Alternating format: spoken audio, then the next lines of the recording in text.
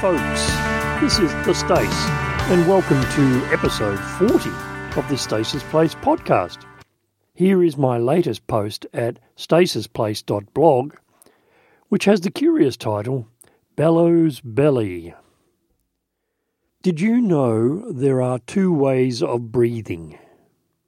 No, I didn't either, until I was pulled up by a fellow actor in rehearsals for an amateur production I was in some many moons ago at Chester Street Theatre.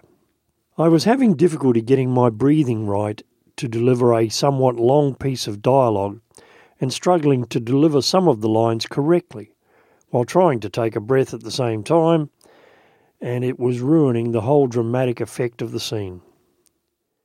This lady came over to me as we were discussing the problem in a tea break and asked if she could help.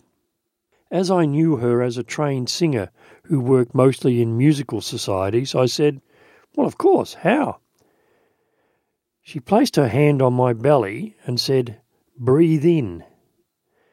And as I sucked in a breath, she cried out in horror, "You're doing it all wrong." What? How could I be doing it wrong? I have been breathing well enough to stay alive for quite some time, I thought. "Don't you see," she said, "you are sucking in your belly as you breathe in and pushing it out as you breathe out." As I looked at her in some amazement, nay, incomprehension, she continued, "You need your belly to be going out on the in-breath, filling up right down to your diaphragm, and then belly in as you push the air out on the out-breath." It all seemed weird to me at first, but when I made a conscious effort to reverse my breathing pattern, I immediately noticed that I was getting more air in with each breath and had a lot more air available to play with in delivering these troublesome lines. It was nothing short of amazing. How had I gone so long without noticing this? And why hadn't anyone shown me the difference? Did all my older family members breathe the same way? Or had they discovered the better way and kept it from me, or never thought to tell me?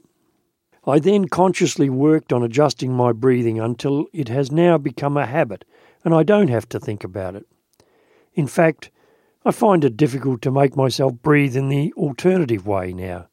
It is a real effort to do it like that.